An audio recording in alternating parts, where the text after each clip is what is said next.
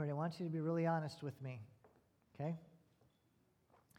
Has someone ever asked you if you're free to help them? And you are, but you really kind of wish you weren't free? Anyone? You know what I'm talking about? Okay, good. Truthfully, your schedule is wide open to help them, wide open, but you kind of wish you had something going on instead so you could decline. You know what I'm talking about? Anyone feel this before? Well, if so, you're in luck. Thanks to the creative mind of a comedian named Nate Townsend, there is now an app for that. Serious as a heart attack. That's right. The app is called Got This Thing. And the app Got This Thing has been specifically designed for such situations. Get a load of this. The app uses your phone's location to populate your Google Calendar with local stuff that's happening. All you have to do is click on the Get Busy button, and in an instant, your blank schedule turned into a confetti of things to do. Your schedule becomes full. So just think about this, okay? There is an app that fills your calendar so you can pretend to be busy.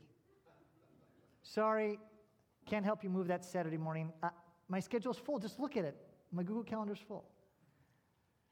Some of you right now are trying to download that app, and I see you sinners.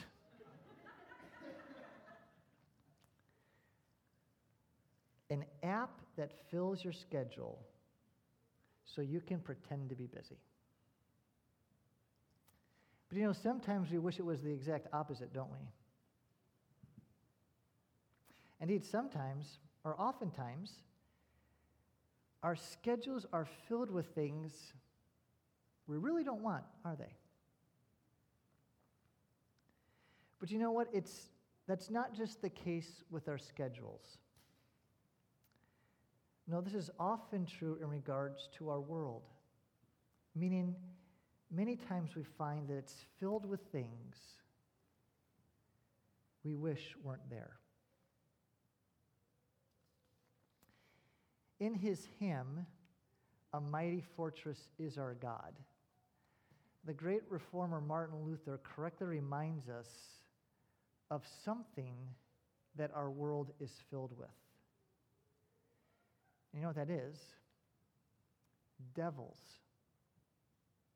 You know the line from the song, don't you? Remember the third verse? And though this world with devils filled should threaten to undo us. However, Luther wasn't primarily referring to spiritual or ghostly devils in that song, nor was he referring to the devil with a capital D. No, Luther was speaking of men and regimes who are actively and adamantly opposed to God and his people. Devils who seek to crush God's people. In faith, the Apostle John speaks of such persons in 1 John 2:18. Notice how he describes these people who are bent on opposing God and harming God's church. I have it here on the screen. Listen to what John writes. He says, "Children, it is the last hour.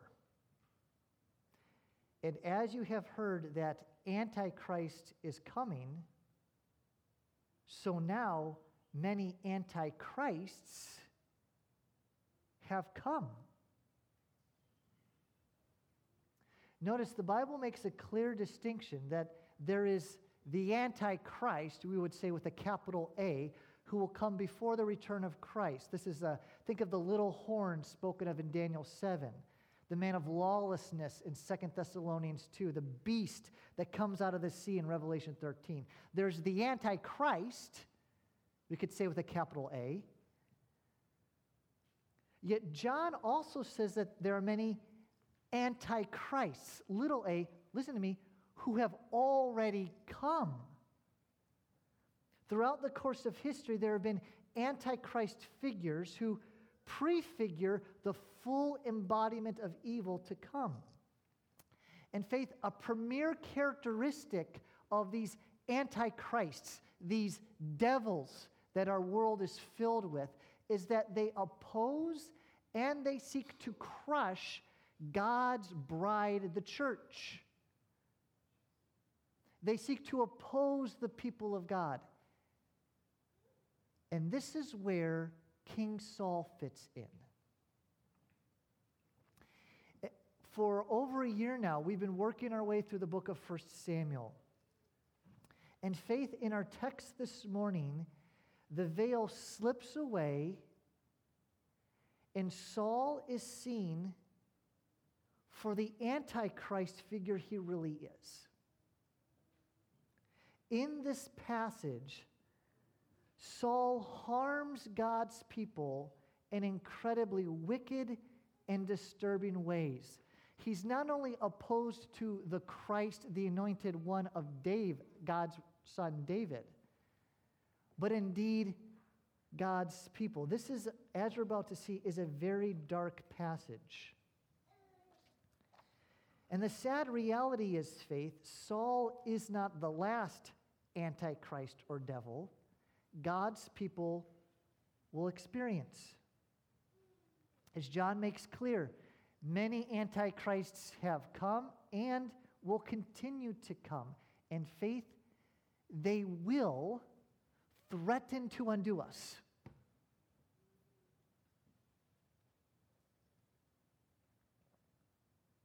So here's the question I want us to consider this morning. How can we, knowing this reality, knowing this truth, how can we endure such strong opposition as God's people?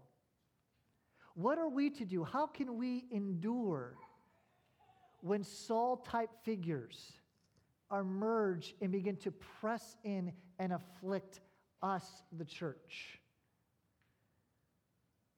Well, I believe our passage this morning offers a valuable truth that puts steel into Christian endurance. And what's that truth? Well, turn with me to 1 Samuel 22. As you're turning there, let me give you the context. You'll recall that since 1 Samuel 19, David, God's true anointed king, he's been on the run from King Saul. Saul, filled with jealousy and rage and envy, wants to kill David. Well, while on the run, David comes across the priest Ahimelech. Remember this in 1 Samuel 21?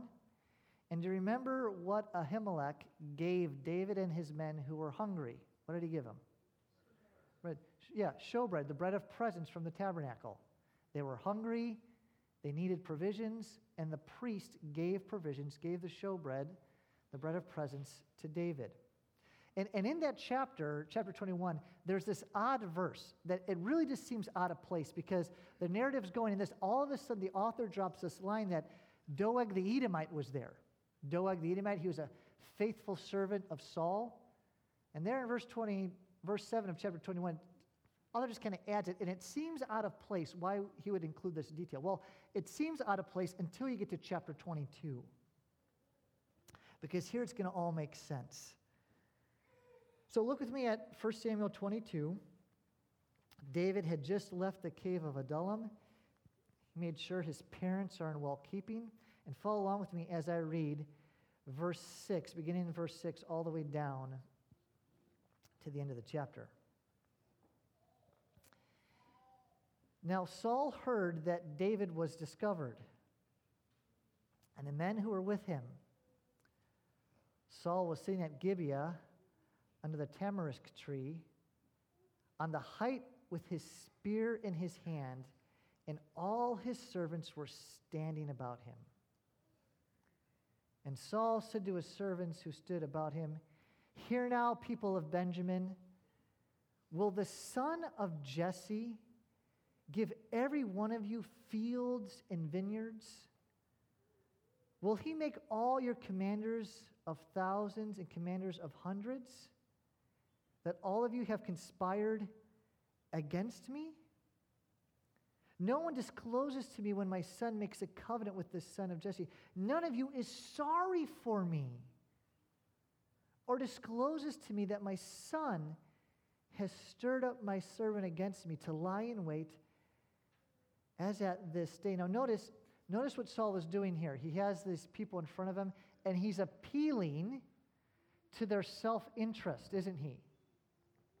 This echoes the warnings, if we're reading our Bibles carefully, this echoes the warning of Samuel in chapter 8, verses 10 through 14. Remember in that passage, Samuel is warning God's people why they do not want a king like the nations. And the people say, forget about it. We do. And one of the things that Samuel warned them is that they would have now a king who would take from some and give to others in order to bolster his power. And that's exactly what Saul is doing here. Not only that, he's boasting about it. Saul is becoming the kind of self-serving, unjust king that Samuel feared. So he's sitting on the tamarisk tree. He's saying, what's wrong with you guys? You don't feel sorry for me? And then notice what we see now in verse 9. Then answered Doeg the Edomite. Dun, dun, dun. He shows back up again, and notice what he says. The brown-noser that he is. Then answered Doeg the Edomite, who stood by the servants of Saul. I saw the son of Jesse coming to Nob, to Ahimelech, to the son of Ahitub. And he inquired of the Lord for him and gave him provisions and gave him the sword of Goliath, the Philistine. Now, Saul is about to go off with anger and rage. But before we read that, there's something important we need to understand about this chap Doeg. Doeg the what? Edomite. Edomites were the historic enemies of Israel. They were descendants from Esau. And one of the things that they had do is the Edomites had refused to give the Israelites passage through their territory after the Exodus. They've always been a troublesome group of people to God's people. And Doeg is now just following suit. So now notice verse 11. Then the king sent to summon Ahimelech the priest, the son of Ahitub, and all his father's house, the priests who were at Nob, and all of them came to the king. And Saul said, Hear now, son of Ahitub. And he answered, Here I am, my lord. And Saul said to him, Why have you conspired against me, you and the son of Jesse, and that you have given him bread and a sword, and have inquired of God for him, so that he has risen against me to lie in wait, as at this day? Then notice, Ahimelech's going to try to reason with him, but you can't reason with an antichrist figure. Verse 14, Then Ahimelech answered the king, And who among all your servants is so faithful as David, who is the king's son-in-law and captain over your bodyguard and honored in your house? Is today the first time they inquired of God for him? No. Let not the king impute anything to his servant or to all the household of my father, for your servant has known nothing of all this, much or little. He's like, whoa. You're mad at David? Honored and revered in Israel, who has served you well? Notice the king's response, verse 16. And the king said, You shall surely die, Ahimelech, you and all your father's house. And in this moment, Saul is convinced, I am going to defeat God's anointed. I'm shaking my fist at God and God's anointed, and I'm going to have victory. Saul is thinking, I'm having my way. So notice what happens next. Verse 17, And the king said to the guard who stood about him, Turn and kill the priests of the Lord, because their hand is also with David. And they knew that, and he fled and did not disclose it to me. But the servants of the king would not put out their hand to strike the priests of the Lord. Can you imagine that moment? How tense that would have been. The king, in a rage of jealousy, orders his commanders to kill him. And what do? No, they recognize the insanity of this man. Saul is losing all support. Verse 18. Then the king said to Doeg the Edomite, "You turn and strike the priests." And Doeg the Edomite turned and struck down the priests, and he killed on that day 85 persons who wore the linen ephod. But notice, not only that, in Nob, the city of the priests, he put to the sword both man and woman, child and infant, ox, donkey, and sheep. He put to the sword. What does this remind us of? Think with me for a moment. What was Saul commanded to do in 1 Samuel 15? He was commanded to wipe out the Amalekites in obedience to God. But now notice what Saul is doing. If there's any more evidence to convince you that he is functioning as an antichrist figure here, he's not conducting a holy war against pagans, but against God's people. But notice, there's a remnant. Verse 20. But one of the sons of Ahimelech, the son of Ahitub, named Abiathar, escaped and fled after David. And Abiathar told David that Saul had killed the priests of the Lord. And David said to Abiathar, "I knew on that day, when Doeg the Edomite was there, that he would surely tell Saul, 'I have occasioned the death of all the persons of your father's house.'" That's more true than David's about to understand. "Stay with me. Do not be afraid. For he who seeks my life seeks your life. With me you shall be in safekeeping." Notice the contrast between the kings here. King Saul says, "You will surely die." King David, the true anointed king, says, "Stay with me. You will be safe." This is God's word. Amen.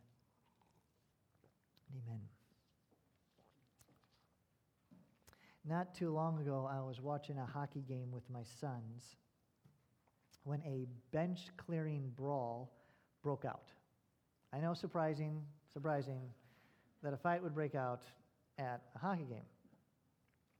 But you know what caused the fight? You know what caused the scuffle that got all the players involved? A player intentionally hit the other team's goalie. And for those of you that play hockey or follow hockey, you know what a significant no-no that is. Because in effect, what you have to understand is this. To hit the goalie is to, in effect, strike and hit the entire team.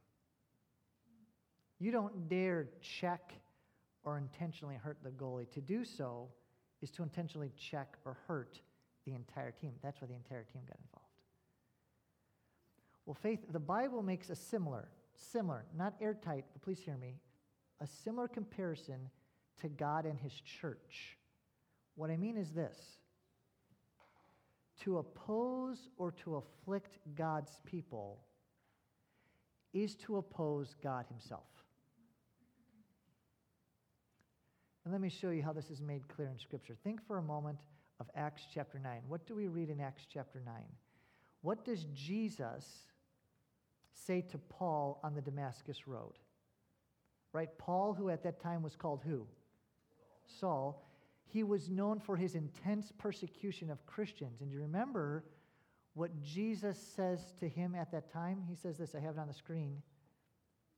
"Now as he went on his way, he approached Damascus, and suddenly a light from heaven shone around him, and falling to the ground, he heard a voice saying to him, 'Saul, Saul, why are you persecuting the church?'" Is that what Jesus says? He says, "Saul, Saul, why are you persecuting me?" And he said, "Who are you, Lord?" And he said, I am Jesus, who you are persecuting.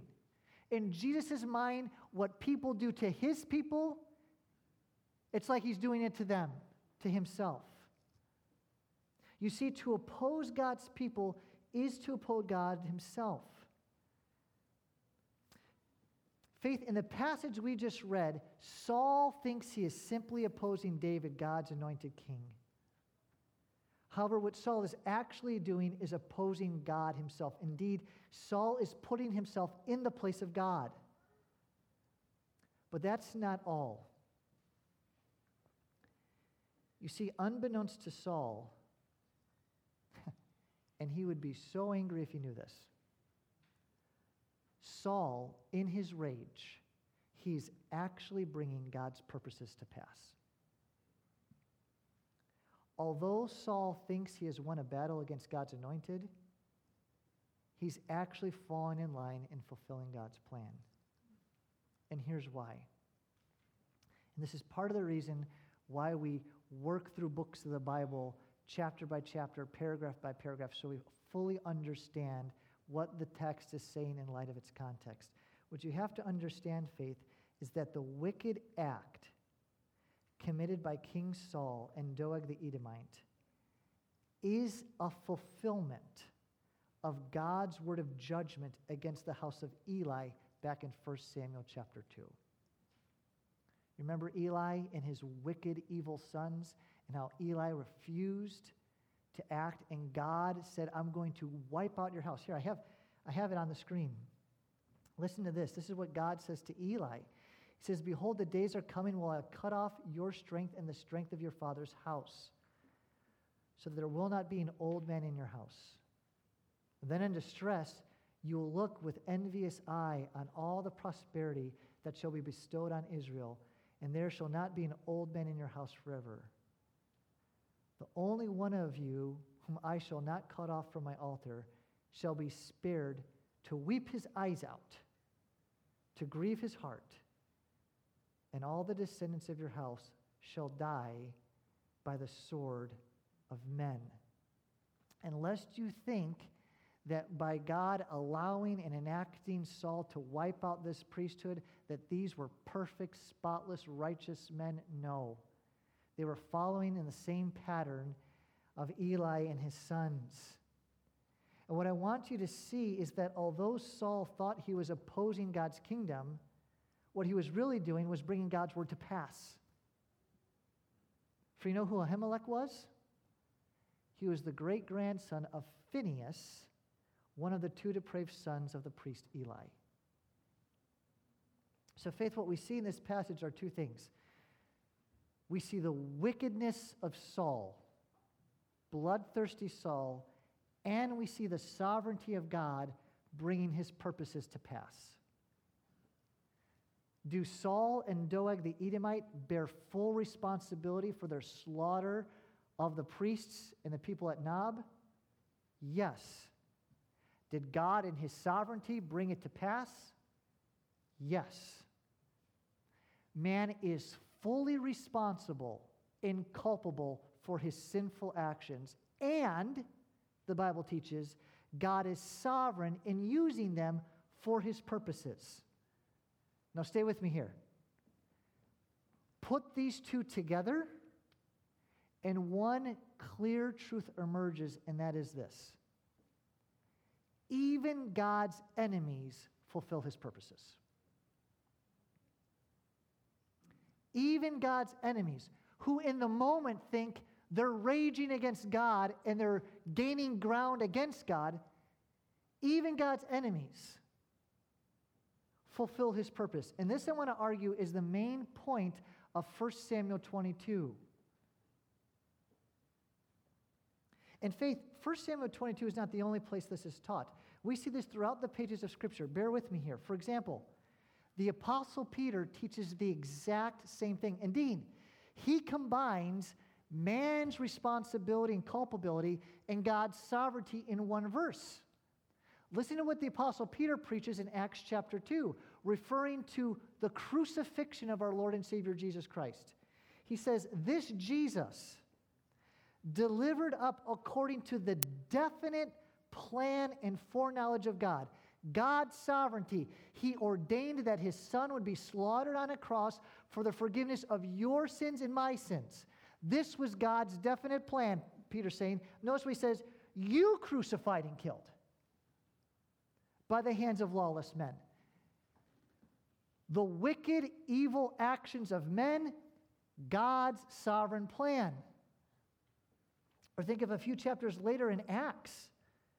What do the believers pray in Acts chapter 4? They say this, for truly in this city they were gathered together against your holy servant Jesus. We're reading a prayer here. Whom you anointed, both Herod and Pontius Pilate. They didn't attend Sunday school. They weren't good guys. Herod and Pontius Pilate, along with the Gentiles and the peoples of Israel, to do whatever your hand and your plan had predestined to take place. Christian, take note that even God's enemies, in their opposition against God and his people, are not acting out of the scope of God's sovereignty. On the contrary, they are fulfilling God's very purposes. And this, I want to argue, is what puts steel into Christian endurance. This truth. Dale Ralph Davis captures it best. He says this. He says, if we know that as men oppose God and his people, they will only fulfill his word, it doesn't take away sorrow or grief or suffering, but it gives secret certainty of victory. 1 Samuel 22 is as clear as any text on this. There's no way the Lord's enemies can gain the edge. He has them completely outclassed. If they knew what they were doing, they would kick themselves. If the Lord's word of judgment is so sure, certainly his word of consolation is just as solid. Indeed, when suffering from the hands of various antichrists, be it evil men or regimes, I believe this text highlights two truths that are meant to stiffen our backbone and to give us encouragement. And that's what I want to direct your attention to for the next couple minutes here. Okay? So even God's enemies fulfill his purposes. This is encouraging to us. And along those lines, Christian, take courage that know, and I want to see what we see illustrated in this passage, is that take courage to know that God's enemies are fragile. I want you to look again at verses 7 and 8 and verse 15.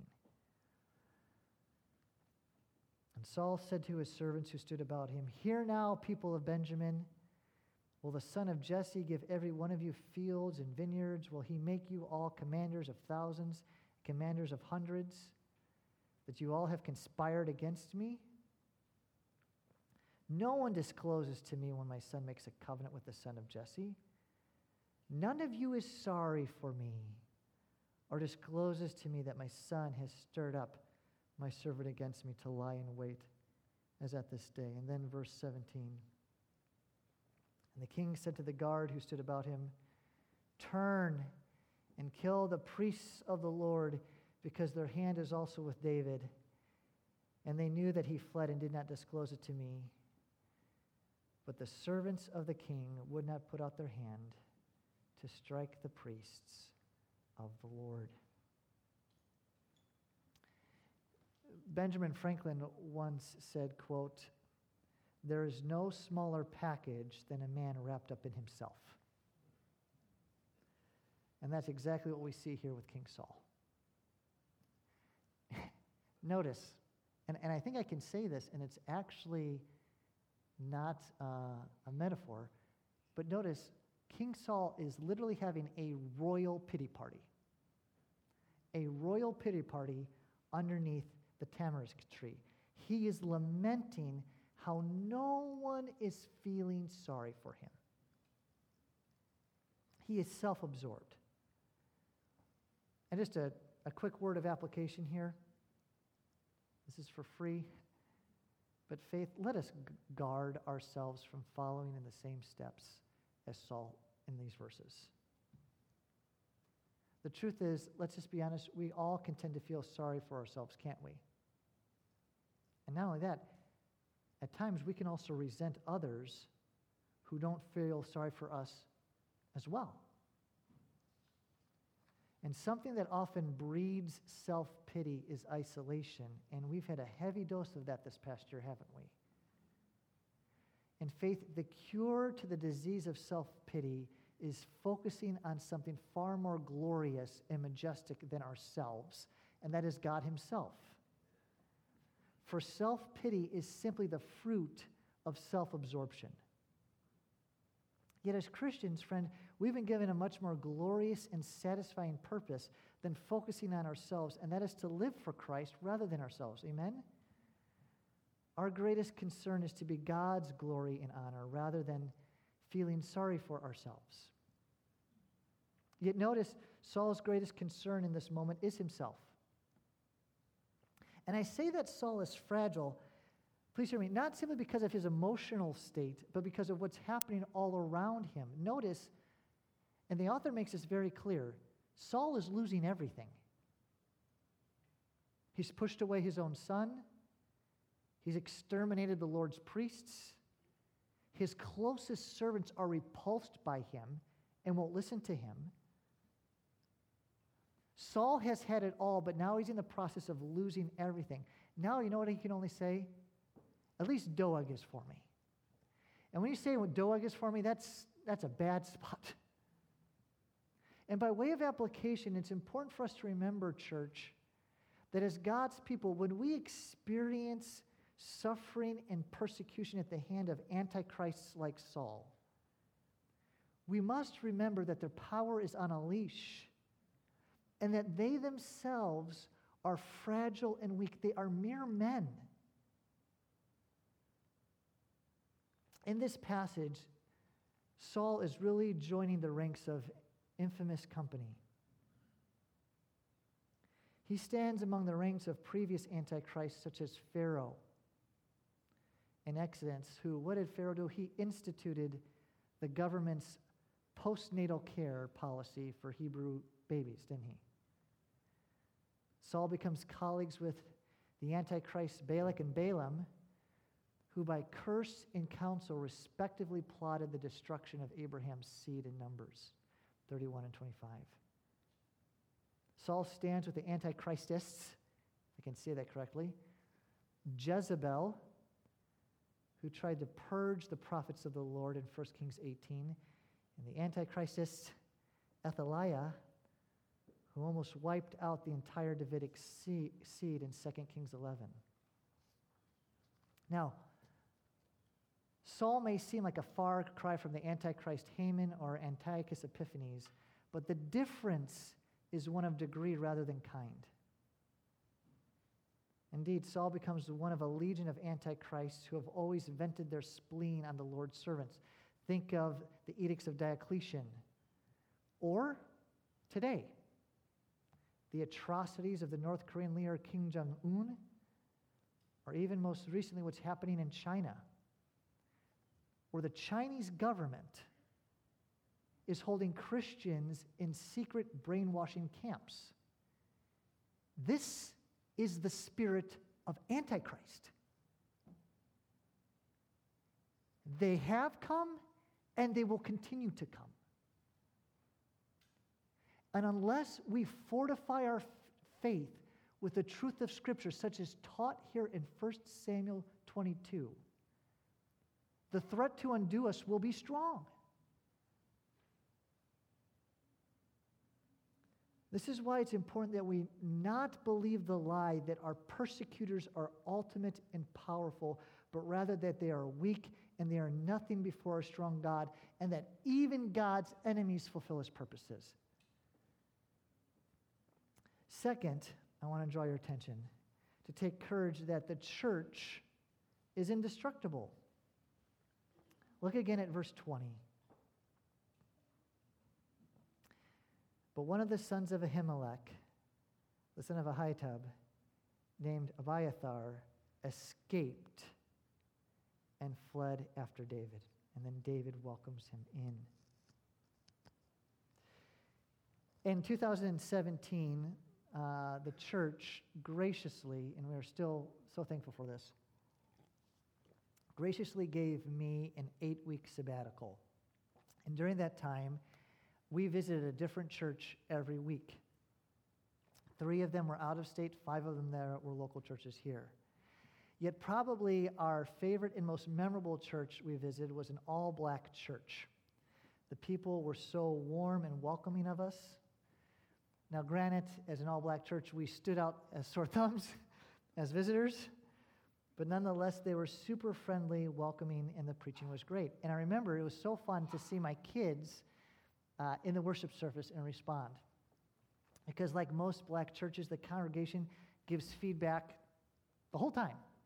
I mean, they're talking all the time.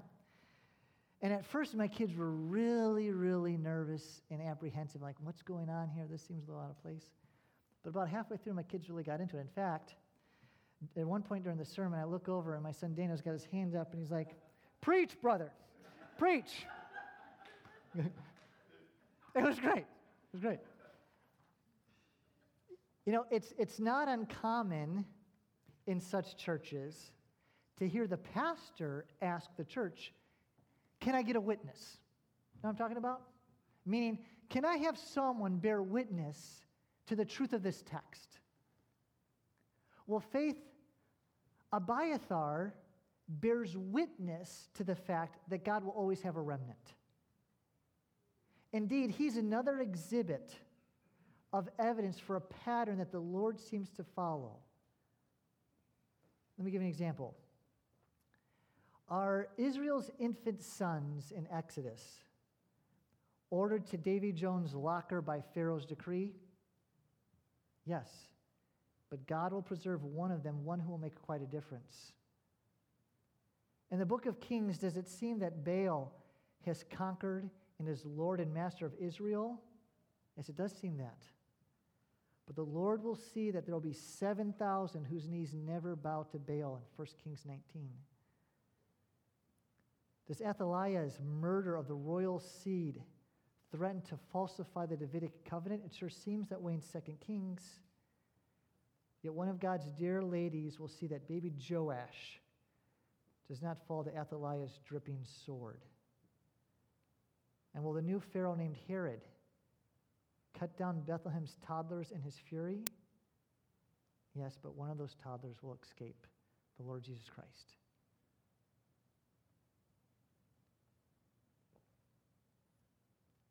Faith Abiathar then stands as a witness to the way the Lord insistently perseveres and preserves a remnant of his people.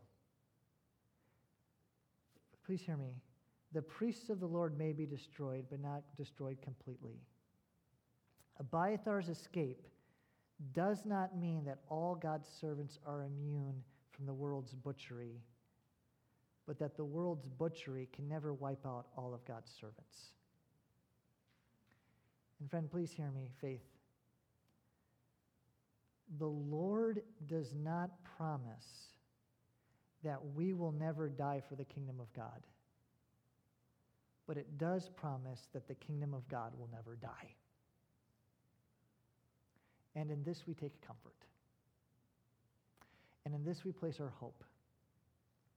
That because David's true son, the Lord Jesus Christ, whom God sent from heaven 2,000 years ago to live the perfect life we have failed to live, die the death we deserve to die for our sins, and then be raised from the dead. Because of David's true son, because of what Christ has done, we who are united him by faith, we have the promise of eternal life. We have the promise that he will never leave us nor forsake us no matter what difficulties we face. And we are now part of an everlasting kingdom that will have no end. Amen? His kingdom is forever. And Christian, you're part of that by faith in Christ. What good news to give us resolve and endurance in the face of whatever antichrist and devils might come our way. Let's pray.